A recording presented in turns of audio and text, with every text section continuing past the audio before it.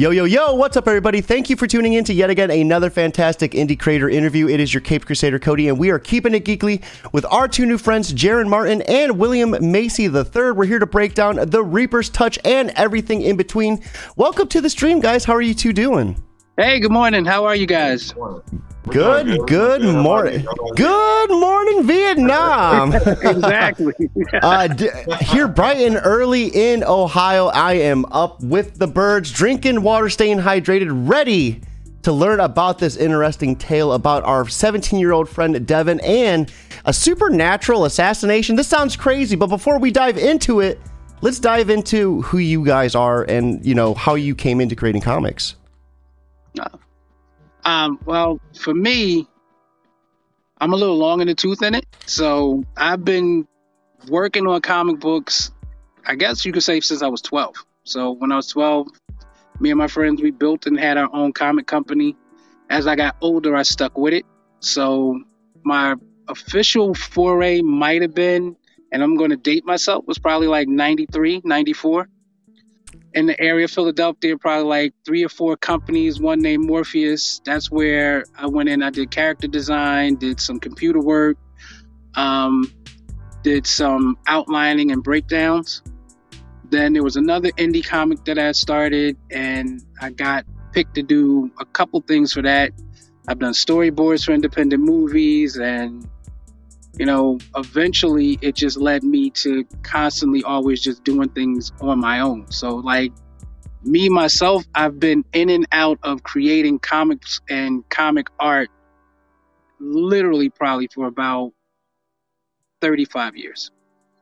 Let's go, man. That is awesome. And I really want to kind of jump into some of that too, because I'm sure your experiences differ from, you know, back in the early 90s to right now. But before we do that, Jaron, what about you? What about your history? Okay, so for me, it's I've been a long time lover of comic books since as far back as, and honestly, as I can remember. And I've always enjoyed like the creative piece around the writing.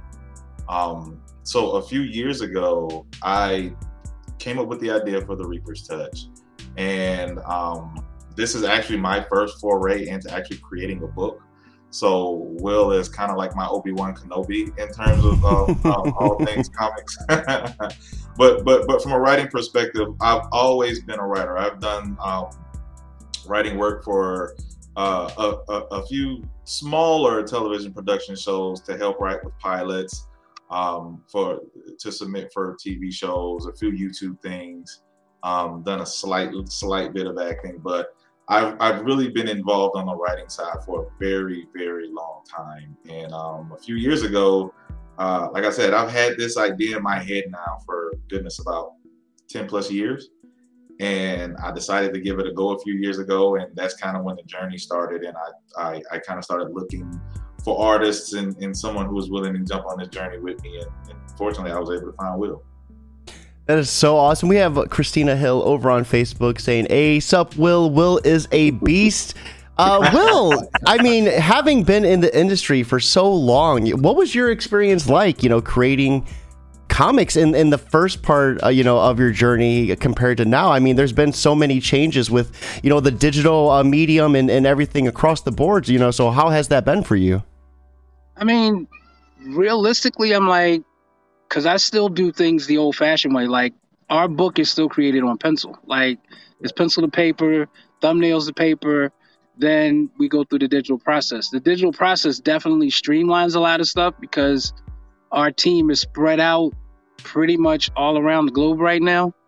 So from Philadelphia to Georgia to Brazil to Mexico, you know, we're all over the place. And that's strictly through to technology alone. Hey, hold on 1 second, guys. Not to interrupt. Sorry, somehow my camera just messed up. Let me get this fixed. There we go. I think I might have fixed it. Okay, yeah, the private chat, for whatever reason, because I have everything set on a display capture with my Windows. So the private chat, I was copy and pasting The Reaper's Touch because I was going to drop that in. And right now, I'll just name drop it right now. Check it out right here, guys. You can get a digital PDF and the physical, along as, you know, a couple posters and some shirts too. Check out that website. But as soon as I moved the private chat, it like offset our camera and it like moved everything to the side. So I wanted to get that fixed before you could Yeah, I didn't mean to interrupt you talking, but go ahead. Yeah, sorry about that. Yeah, so as far as the journey goes, like anything else, when you jump into stuff when you're younger, my favorite thing, and this probably is what outlined a lot of what it is that I do now, was there was a convention that came to Philly. And of course, like everybody else, you got your portfolio, you're lined up. I'm just like, oh, I'm getting signed to Marvel today. This is the day that I'm going to be signed to DC. Somebody's going to take me because I'm just that good.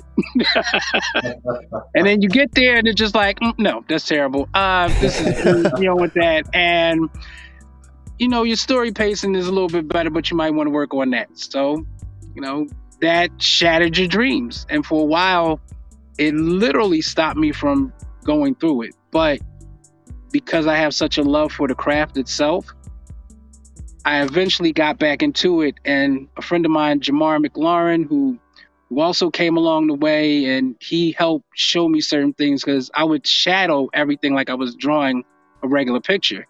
And a lot of my critiques would be like, an inker's not going to be able to ink that. There's no halftones when you're creating. So you got to make them solid. And he was like, no, look at everything as a shape. And once that came into play, and then just getting comfortable with who you are and your influences and styles like that, it transformed me. And I'm still constantly always evolving. Like, this book is nice, but the next book, I'm putting more work into it. I'm kind of just mind blown. I would have never guessed anything about like the halftones and like an inker not being able to properly like ink something. Like, what all goes into that? That seems like such a whole different playing field when creating panels and stuff. So, like, the whole process of creating comic books in general, it gets dismissed, especially like if you come from an art school background like I do, like it's automatically dismissed. But creating the designs for your page, keeping somebody interested on a 2D frame for 32 pages, 23 pages, 64 pages, you have to design that. Mm-hmm. So you go in, my mindset is always, how can I move your eye around each panel? So it's literally boom, boom, boom, boom, boom, whether it's with boxes, whether it's with direction lines, which you may not even realize. So it'll be like a scarf will be on the page, but if the scarf is coming down this way, it'll lead you to the next panel. And that's done deliberately. So a lot of things that you look into your comic books is mostly done specifically to move your eye around that page. I love just how there's like an added layer to it. It's like a whole psychological layer to it that you're not even really realizing. It's like you think you're reading the comic, but the comic's reading you. Right. So, Jaron, this was your first venture, and Christina said hi to you as well. Your first venture into creating comics. How was it diving into a first issue as opposed to maybe like a one shot or maybe a short story? Well, so for me, it was this is honestly like probably the most scariest thing I've ever done, because you're putting something out there for the world to see, right? Mm-hmm. And whether it's good or bad, they love it, they hate it, they're in between or whatnot. And I was toying around with the idea, and then a good friend of mine, actually, a guy by the name of Greg Burnham, we were working together, and he's also a creator. And he's like, "Look, man, you have a dope idea. You need to push it." Like he said, don't worry about all the things that could go wrong or anything of that nature. Just go. And then that's what I did. So I wrote the synopsis of what I wanted the first story arc or whatnot to look like. Mm-hmm. And then I started writing issue 1, and then I started the journey of, because I can't draw to save my life. I'm sorry. If you all were waiting on me to draw a book, good luck. We never sell a copy. So I started reaching out to a lot of people on Facebook, a lot of artists on Facebook and Instagram, and I was just never able to find the right fit. Some of them are too expensive because a lot of people don't understand that they're, the cost behind character design, going back and forth on the pages, the cover and things of that nature. That costs money. You want to make sure the artists are well paid. Mm-hmm. And I almost gave up. I'm not gonna lie, I almost gave up. And then something told me, just try one more time. And I found Will on Instagram. I saw his work, and I was like, "Oh God, please just let him respond, or something." And we started talking back and forth, and he did a few character designs for me initially. And I said, okay, so why don't we just partner up, right? Let's just do this thing together. Let's just do this. Yeah, let's just do this. He initially told me no. Dang, Will. I had to go back and say, I said, oh God, please let him change his mind, right? and then so we started to build like a relationship. Like, this is my brother. You know what I'm saying? Mm-hmm. Like, we're not just business partners. This is my brother. And he said, you know what? Through everything that I've been through in the past, let's go ahead and partner up. Let's do this. And that was because I think he saw the passion that I had for the book.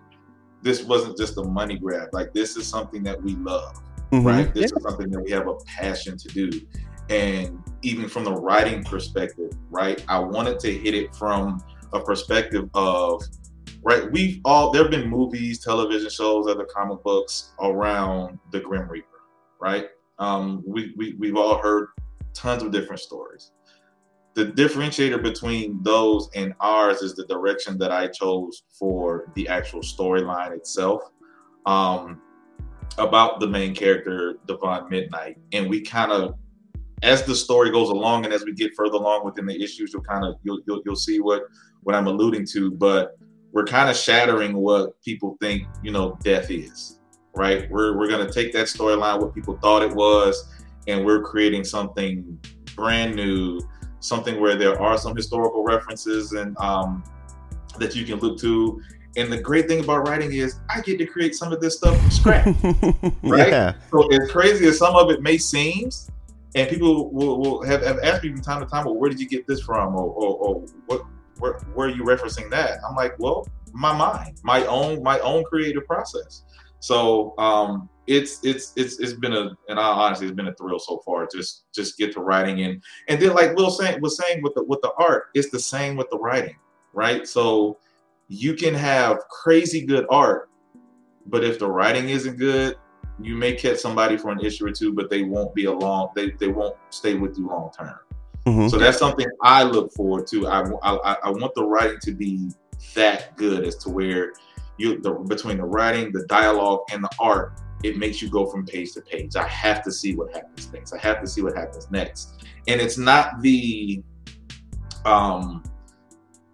especially the dialogue between the characters.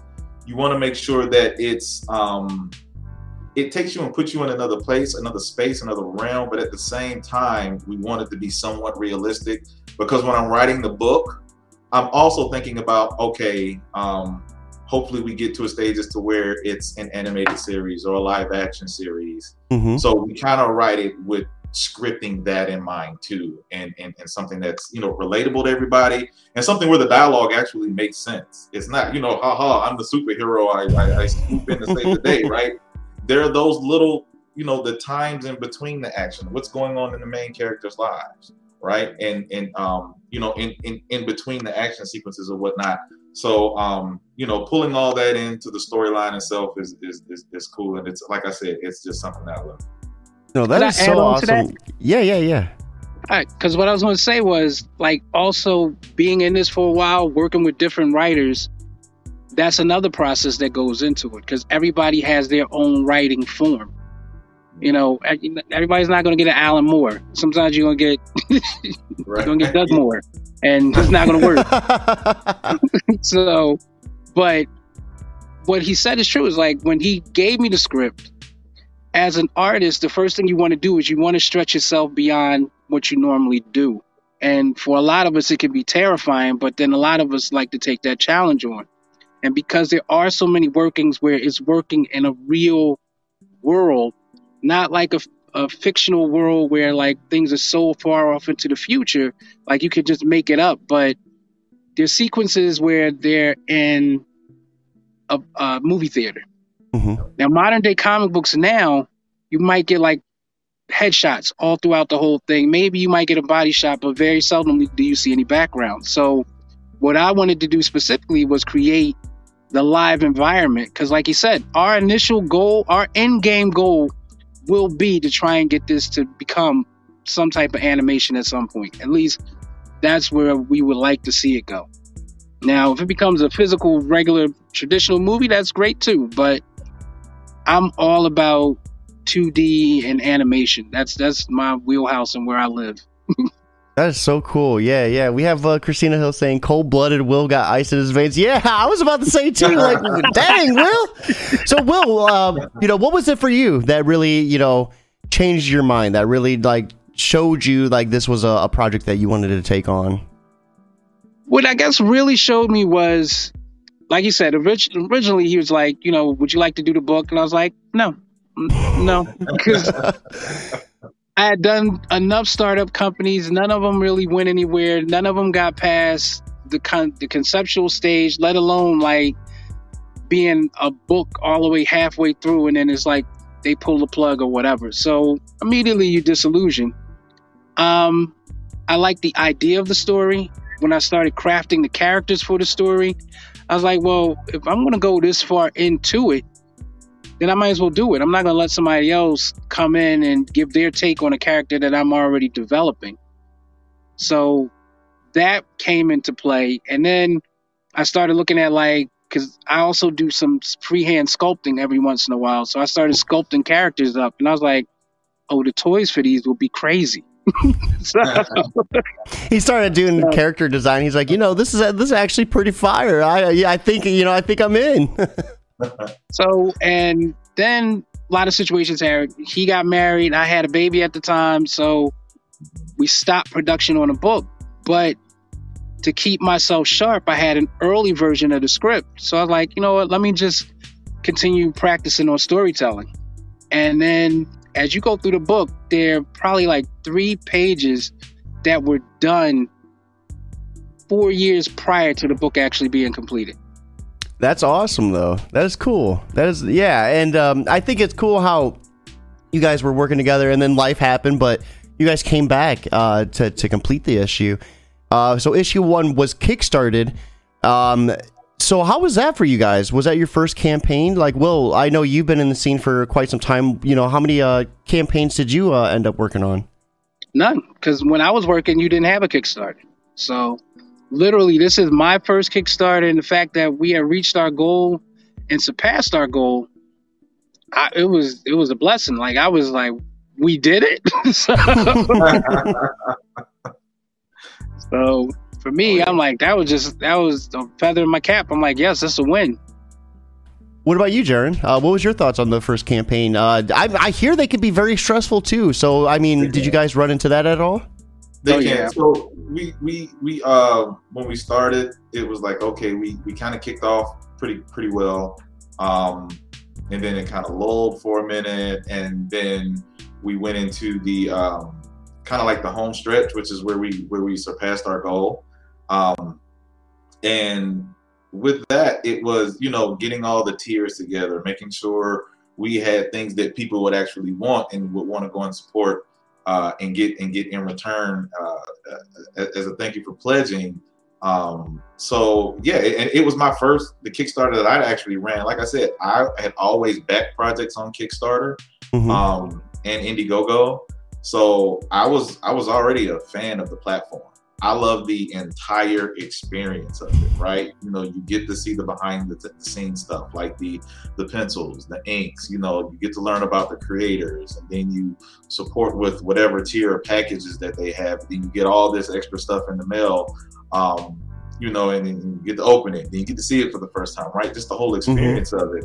So I knew, as someone who consistently supported artists via the platform, what that meant. But for the first time running one, it was in all honesty, it was a labor of love. There were times where we were like, oh, we're not going to make it, but we ended up making it, and we were super happy about it. But no, it was just an overall an enjoyable experience.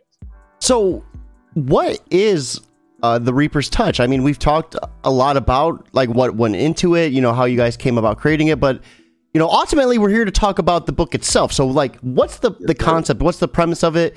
What type of story can readers expect?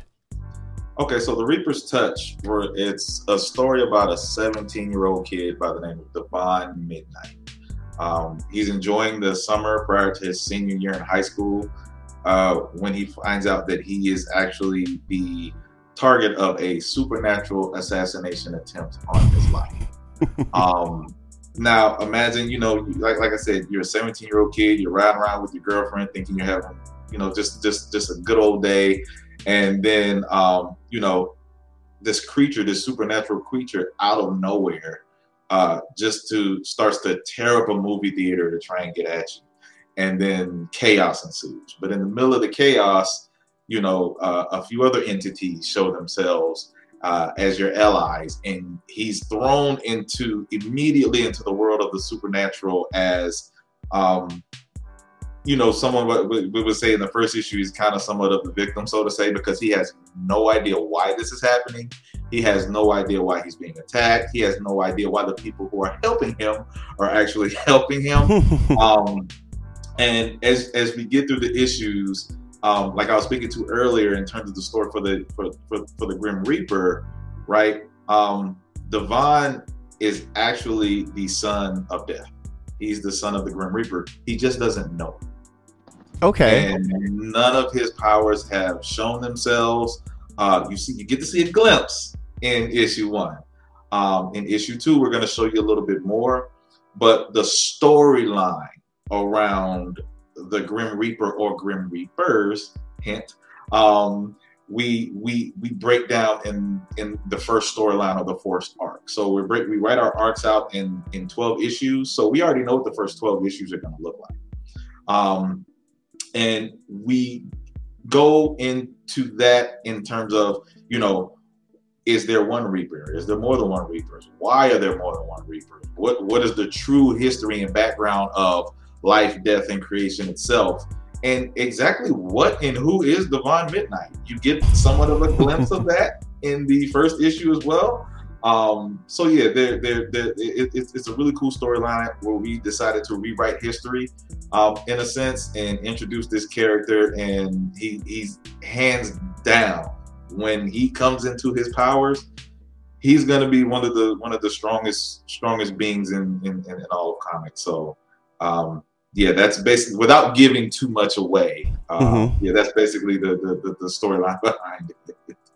I love it. That sounds just insane. We have Gold RPG saying solid idea concept as well. William, what did that creative process look like for you when you got the script from Jaron and actually getting down to drawing it out and designing it? Like, how did that relationship look like? Well, the good part about that was it was a situation where we didn't want to use traditional tropes. So the one thing that we did keep, which is like standard through almost all the Reapers, they all do have a hood and a cloak. They all have a scythe. Each scythe is different. Each one performs in a different way. So that was fun.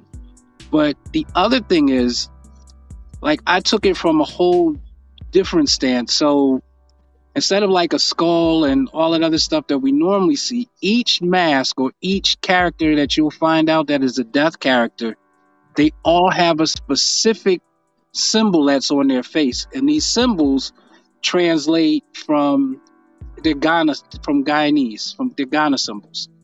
So in particular, one character has a symbol on his face. It says, "Only God can judge me." There'll be a character that has a symbol that looks similar, like a full bullseye on his face, but it's "The Lord gives me trust." So for us, it's like tapping into all old world streams, and that's how I came up with it. Like, most of them have a sash that they wear about themselves, so that's a death cloth. So the same thing, like that. Like the Shroud of Turin, that's what those things are for, just to ease you further into the passing. When you go through the first book, there's a sequence where you'll see a baby Devon in the bed, and you'll see characters around the universe, because as surely something lives, something has to die. There's a beginning and ending for everything. So for me, I didn't think of it as just like, oh, this just takes place here. I'm like, no, death is a construct that's universal. And when he broke down how he played out death, it was like he doesn't have that allegiance to anybody. Death's calling basically is, I'm here to pick you up, drop you off. And over the summertime, I gave him a book to read called On a Pale Horse by Pierce Anthony. And that one was another take on like death and different incarnations. But death in particular was like an office. So it's not just one person, and even death dies and somebody takes over that office. Mm-hmm. So I looked at it like that, and creating these characters, making them more like soldiers and components of that. So they're built because everybody doesn't die the same. Right. Like everybody's soul won't be the same. Because in my head, I had sideline stories where there's a situation where one of our Reapers goes to a world that you have to fight death in order to die. For you to have a traditional clean burial, leave that world clean, you have to fight death. And they can all see death. Can you imagine being like 89, like old, withered, ready to die, and then it's like, no, you have to fight me now. Like, square up, like, let's go. No, that is awesome. And man, I can't being a 17-year-old on a date, and next thing you know, something's like trying to kill you and tearing up everything around you. That would be such a wild ride. But speaking of wild rides, we have the opportunity to check out issue 1 and just get a look at some of the interiors and an idea of what's going on. So let's go ahead and pull up the PDF for it. And then we are going to be letting you take the wheel. So go ahead and just scroll at your leisure, and we can kind of, wherever you want to stop and talk about, we can kind of just touch base upon that. Okay, cool.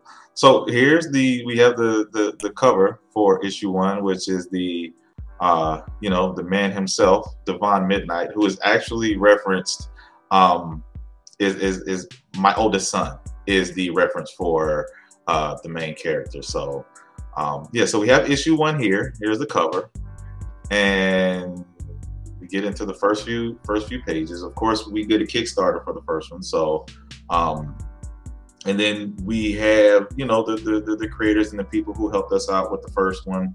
Myself, Will, Renato Pacheco, and Davidson Maines, who was our letterer. And as you can see here from the jump, so I'll tell you a cool story as we get into a few pages within the issue. So in page 1, you see here we're at the New York airport, right? And you're following a couple as they walk through. And Will, stop me at any moment, and Cody, you stop me at any moment if you have any questions about anything, right? So we're following the couple who's checking into an airline at the airport for their flight. We have some pretty cool dialogue there as they're laughing and joking with each other. They get their tickets. The second few pages, the couple are talking, and there's a bit of foreshadowing here that you will definitely remember these two characters here later on within the book. Is the symbol important too? That's the Omega symbol, isn't it? That's the Omega symbol. Yeah. So later on, yeah. Right. Oh, go ahead. Will, go ahead. I was gonna say, so you caught that, but I purposely put that in there because it's the end. I've been told I'm observant, so. So they're in the airport. They're in their seats. They're having some dialogue about, what's going on, and you hear the conversation that they're having is a weird one for what you would think would be a normal human couple to be having. And as we get through the first few pages, right? And then we have this particular panel here where the stewardess asks them, to buckle their seatbelt, in which this character says, no need for that. You're all about to die shortly. And you see the look of surprise on the stewardess's face. And what he's pointing to is actually one of the engines on the plane has caught fire. So in these next few panels, you see the chaos that ensues, right? With the passengers, the stewardess, she's making an announcement via the plane, and here you can see she's trying to get everybody to stay in their seats. As the chaos starts to like I said, reach a fever pitch, so to say. And I'll say here in this panel specifically here, Keep an eye on this guy, the one that has the devils on his hat. So I'll just give you a little nugget there.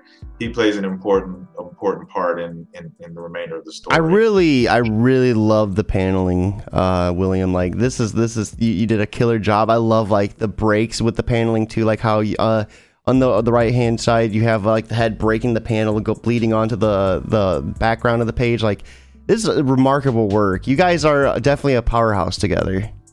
Oh, thank you. So I appreciate that. That came from our not editor, but editor, a friend of mine. Her name is Stacy Woods. So as I worked through the book, I would go through certain sequences and I would ask him, like, look, what do you think it is? She's like, no, I don't like that. Maybe if you do something like this, and the third, maybe that might come off better.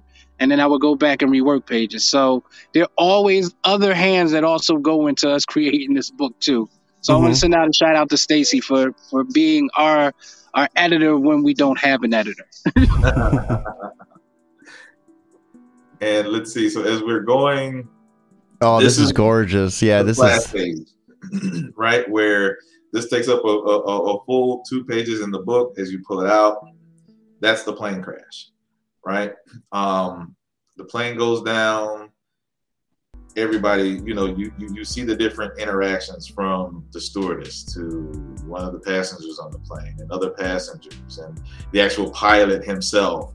And then you see here, this is the couple that just entered the plane, and you see like this mystic energy flowing around their arms. And once again, all will be explained. But this is kind of, how we decided to start the book. And from the plane crash, it kind of shifts over, right? So meanwhile, somewhere in Atlanta, Georgia, you can see that there's an older woman who is holding a child. And she's speaking telepathically with someone who you don't know who this someone is initially, but they're going back and forth about the actual plane crash that is happening now. And that conversation is basically, did things go as planned? Yes, it did. The person that she's speaking with tells her that, he has to be away from some time, and thank you for watching over Devon. And, she puts the child down and she exits the room. And then we go into the dream sequence that Will was speaking of earlier. So this is a young Devon. Will, what was some of your influences for this? Because this is immersive. This is gorgeous, man. So my primary influence when I go into trying to do the best comic panels possible is going to be Chris Bachalo. So like I immersed myself when working on this book. Was hand in hand for me always was at the time LaShawn Thomas's sketchbook. That was, like, I have his first sketchbook, so that helped me stay grounded. Chris Bachalo, I would pull out any works of his that I could find, to try and break down panel design in my brain and try and do it as, if not as good as he is, but and in the same vein as something that he would do. And of course, Joe Mad is always going to be high on my list of things for me to look at. So, but these panels in particular, especially ones where like they kind of bleed into everything, those come from me trying to be the best Chris Bachalo I could find. That's awesome. I love it. And it shows your art is remarkable. It's so detailed and immersive. So I wanted to ask that question because it's like you said, the way you're able to design the pages to like lead the reader's eyes. Like it's just, man, I cannot stop like looking over all of these pages. See, and that's the part that I love to hear about. Like, it's two things that I can say that I'm thoroughly appreciative of for this book. So when we finished the book, I got physical copies and I sold them to as many people as I knew. But also one person in particular, which is my boss at my job, who doesn't read comic books, is not a fiction fan, but she's like, you know what? I'll read it. But she's a fan of literature. So she read it and she's like, I really like this story.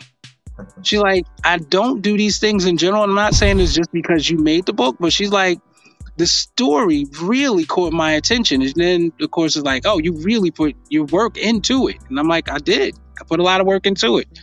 But the second book, I'm telling you, we have Gold RPG in chat saying great color choice as well. Yeah, the colors are phenomenal too. So real quick, do you want to go through the whole book, or do you want to? We don't have to spoil the whole thing if you don't want to. Well, we can go through. Well, let's go through a few key pages. Yeah, absolutely. We could go through as much as you want to, but I wanted just to let you know we didn't have to spoil it if you didn't want to. That's fine. So if we look back, actually, so if we go back a little bit, the first few pages, the airport scene. So after the airplane crash, the scene here with you have the dialogue with this entity and the older lady with the young Devon Midnight. You then go. The book takes you 14 years later, where you see Devon and he's in a graveyard and he's visiting his parents' graves. So initially, fun fact, the pages that you're looking at now were supposed to be how the book started. We literally got almost to the end of completing issue 1, where I had a talk with Will, and I'm like, it's something's missing, like something. I need to find a different way to open the book to kind of draw the readers in. So everything up until these pages was literally a last minute edit. I went back and rewrote the beginning of the script to kind of add that piece to it, and say, okay, this is something that's going to grab people, right? Not that this scene here wouldn't, but I just wanted to add a little something extra. So that's that's a fun fact about issue 1. So that's crazy because it would have been crazy. It would have been 2 like totally different introductions. It would have. Yep. And I apologize all the time. I said I know I drove you crazy with that. But yeah, so, and then a few other key scenes. Like I said, he's a 17-year-old. He's riding around with his girlfriend. Just, they're on their way to the movies. They stop by, a coffee shop to get her something. They're talking about music. They're there, and then in the midst of that, you start to see Devon's interactions with certain people within within those scenes and those panels that you see. Well, how we was talking about how he tries to make things as immersive as he possibly can, that kind of go into the storyline. And here, so let's see. They go to the movies. Like I said, with the writing, you want to capture the little things too, right? It's not just the action. It's not just the fighting. It's not just the chaos, but the little things that, him and his girlfriend would say to each other on a date, right? They're being playful with each other. They're hugging each other. She's telling him, thanks for buying me popcorn. Stuff like that, right? Let's see. This is moving a little faster than I wanted to. Ooh, so it gets gory. Let's see. One of the next key scenes for me that I really love is here. Like these are 2 of my favorite pages. And if you get the book and you start reading the book, you would have seen them earlier. Let's go back. Seen them earlier in the book. So you'll see this guy that Devon had a brief interaction with, and how he kind of plays into what goes on later on within the comic book. And remember earlier on in the book, I told you, keep an eye on the people who were passengers on that plane. Remember that hat.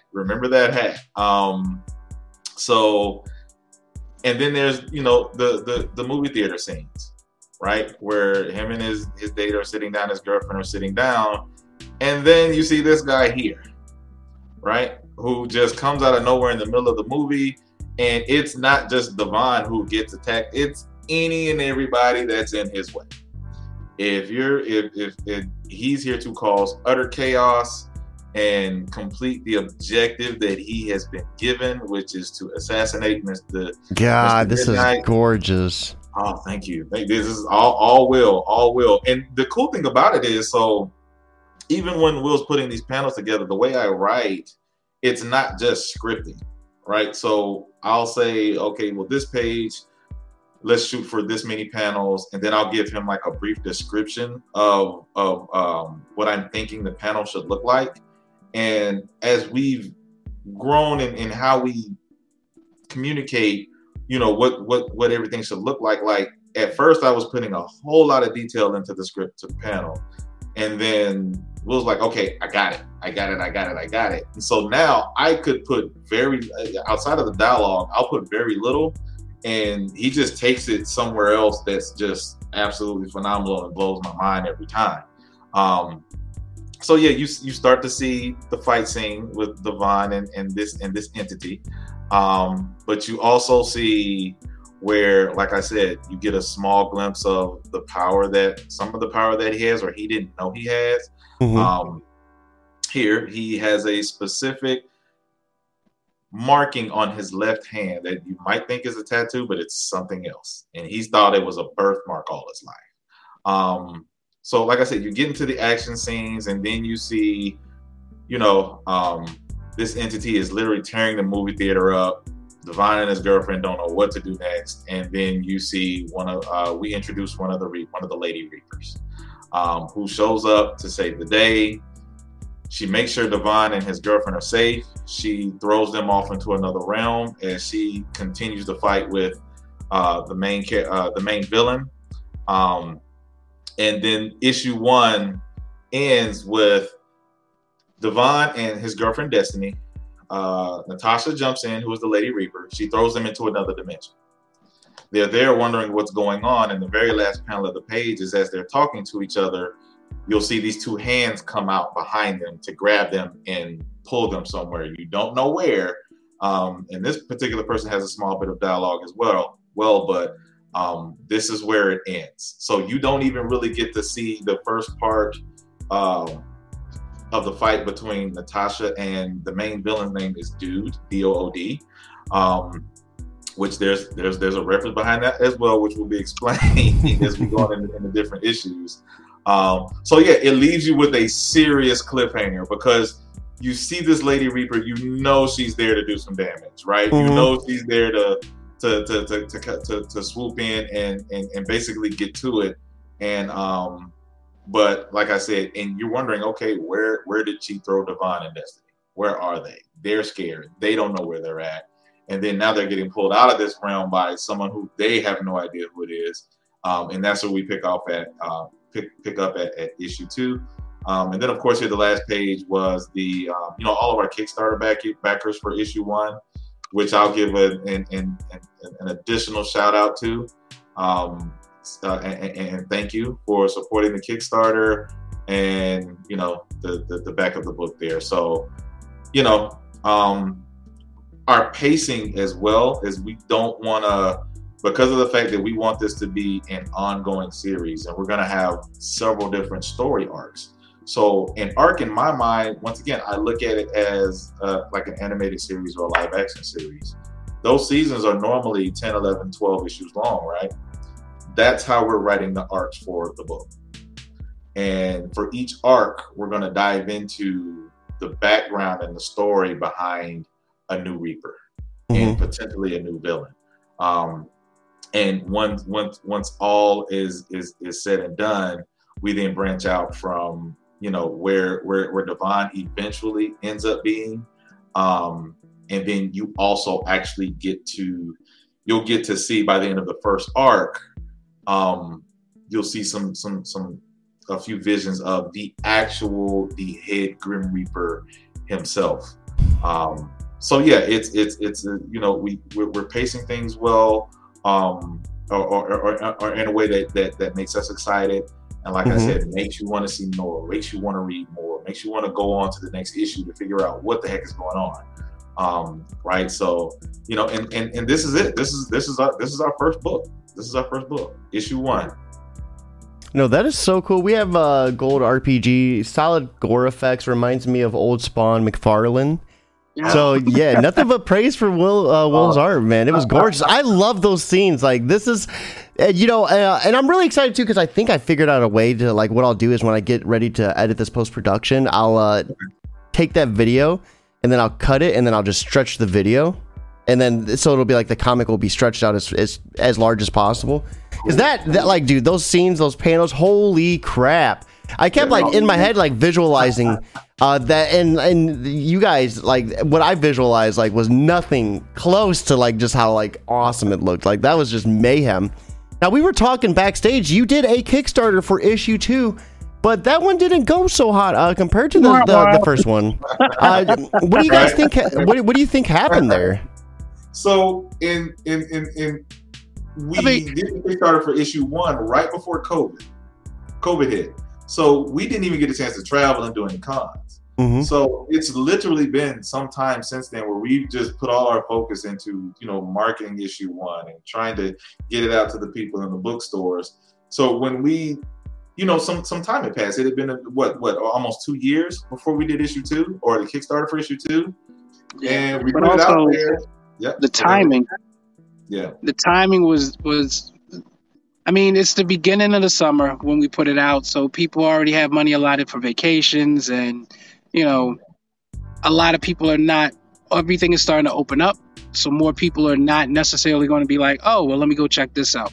I mean, there could be different reasons why. It's fun for us because I look at it like it still keeps us hungry to do what we have to do. Mm-hmm. So we don't go like, "Oh man, we didn't get the Kickstarter." It's more like, "Well, we didn't get the Kickstarter. We still keep it moving. We're still going to do what we have to do regardless." And that's the part that I think makes this book more successful for me than any other starting project that I've ever done. Like that probably would have crippled other teams that I worked on. We're like, "Oh, well, we didn't get that. So, maybe we might want to break up the band." Like, so. Right.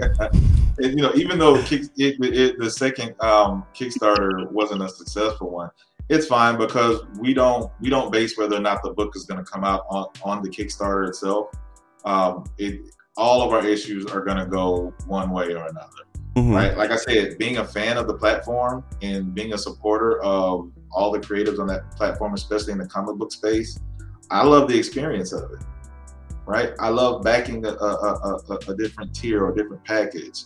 I love all the extras that come out with it. I love getting to see, more about the creators themselves. You hopefully you get a lot of that history in just looking at the project itself, seeing the pencils, the inks, and a lot of creators put those types of things on their Kickstarter, so you kind of get to see the behind the scenes stuff mm-hmm. that you wouldn't if you just picked the book up in the store, right? So we love the experience of it, and like I said, even though the issue 2 Kickstarter wasn't a successful one, it's fine because issue 2 is still scheduled to come out on Thanksgiving anyway.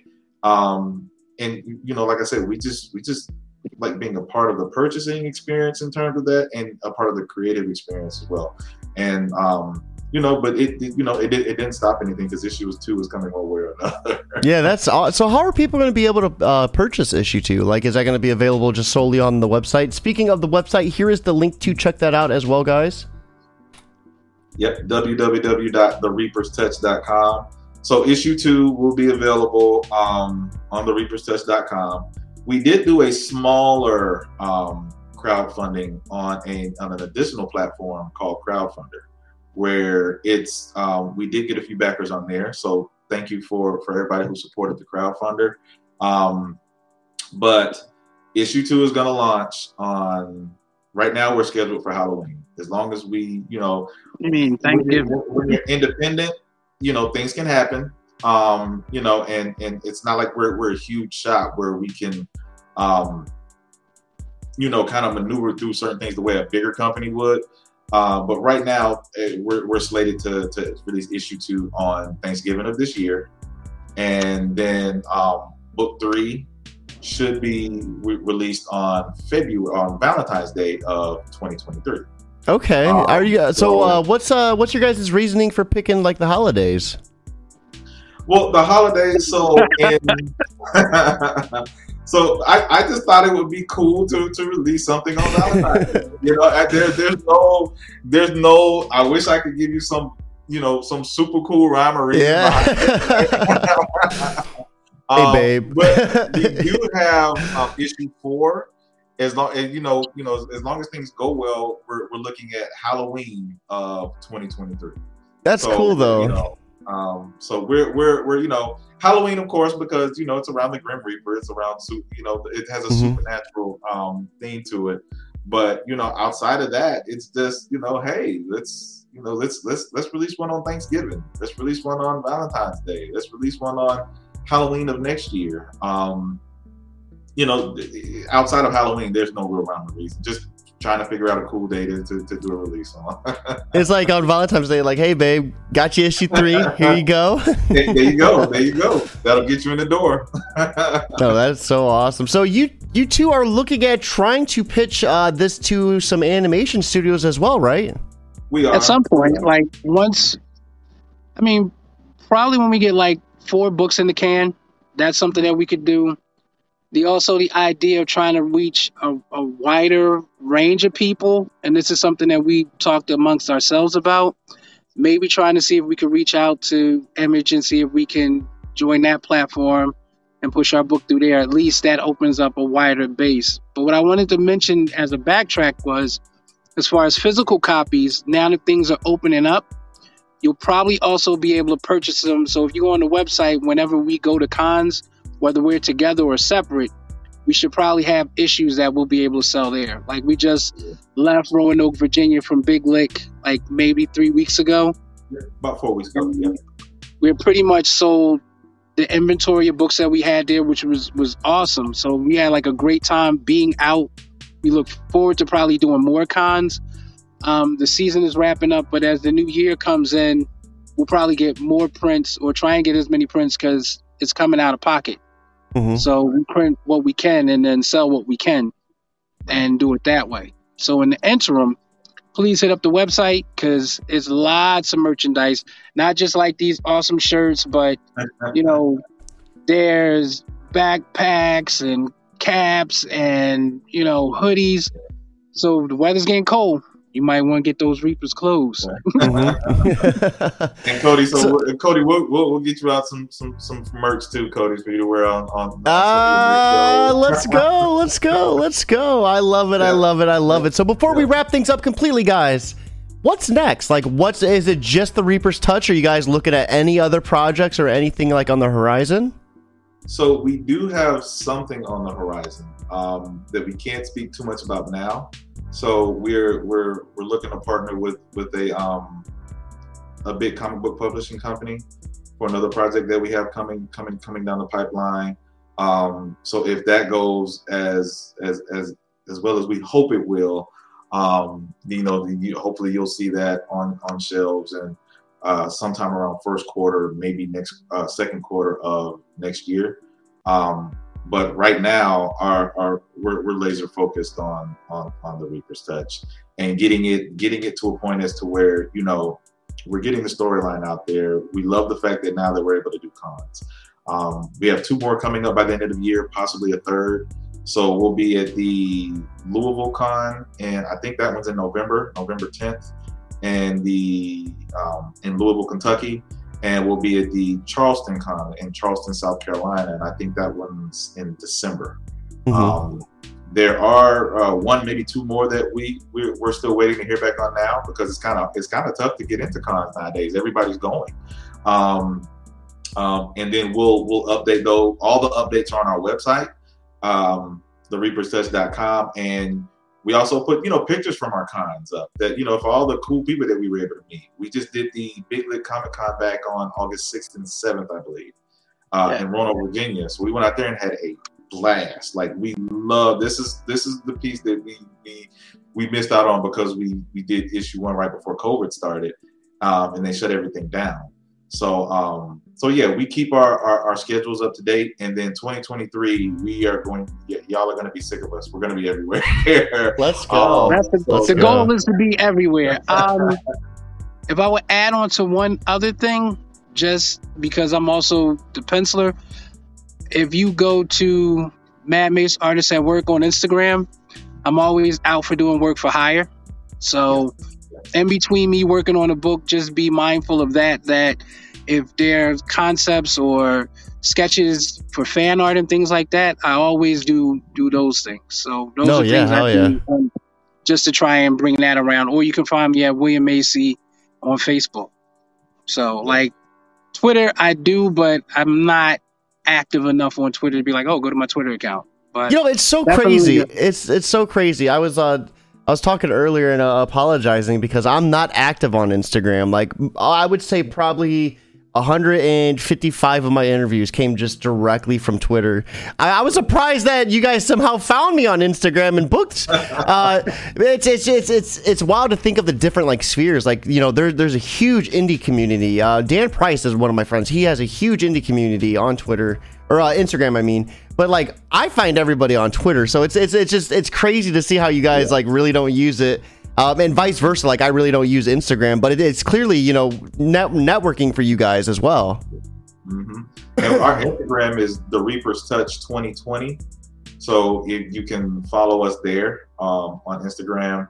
And like I said, like you said, we were talking about that. It's funny because we're just now starting to get into the Twitter space. Mm-hmm. And we probably do need to start doing some things on Twitch. And but yeah, it's just funny where you reach your audience at, your audience, right? They are what they are. I know a lot of them are on multiple different platforms, but we do know that that's something that we're gonna increase our presence on and outside. And one other thing I would like to say, so in our book, there's filled with a lot of Easter eggs.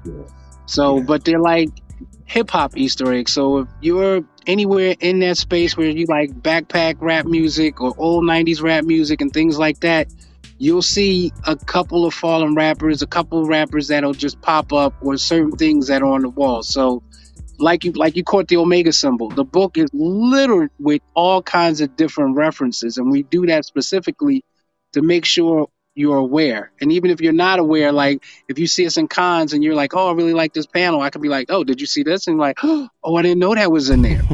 No, that is awesome. Yeah. No, I'm a big fan for Easter eggs. I always love when you can sneak things in there, and sometimes it goes unnoticed for so long, but when someone finds it, that is such an awesome feeling.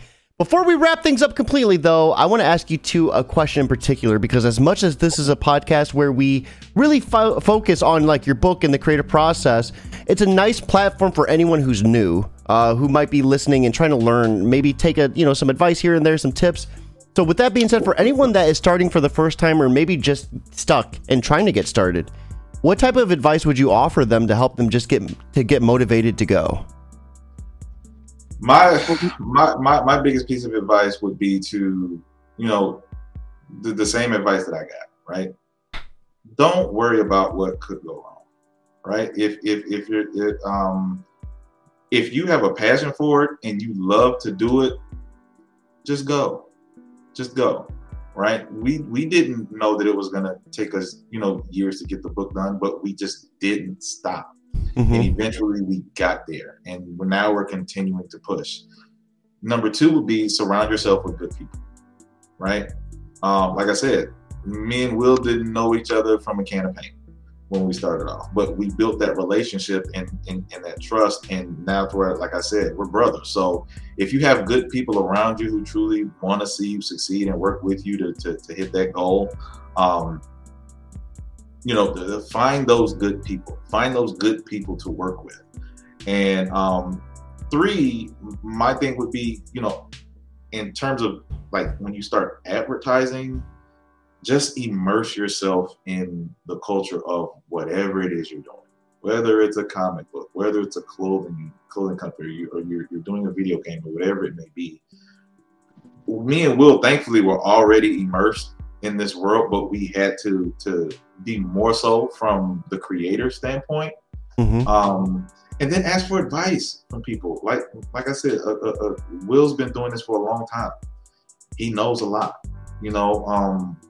Somebody else I consider to be a brother, Greg Burnham. He's the co-creator of Tuskegee Airs. I reached out to him and I asked him questions all the time, right?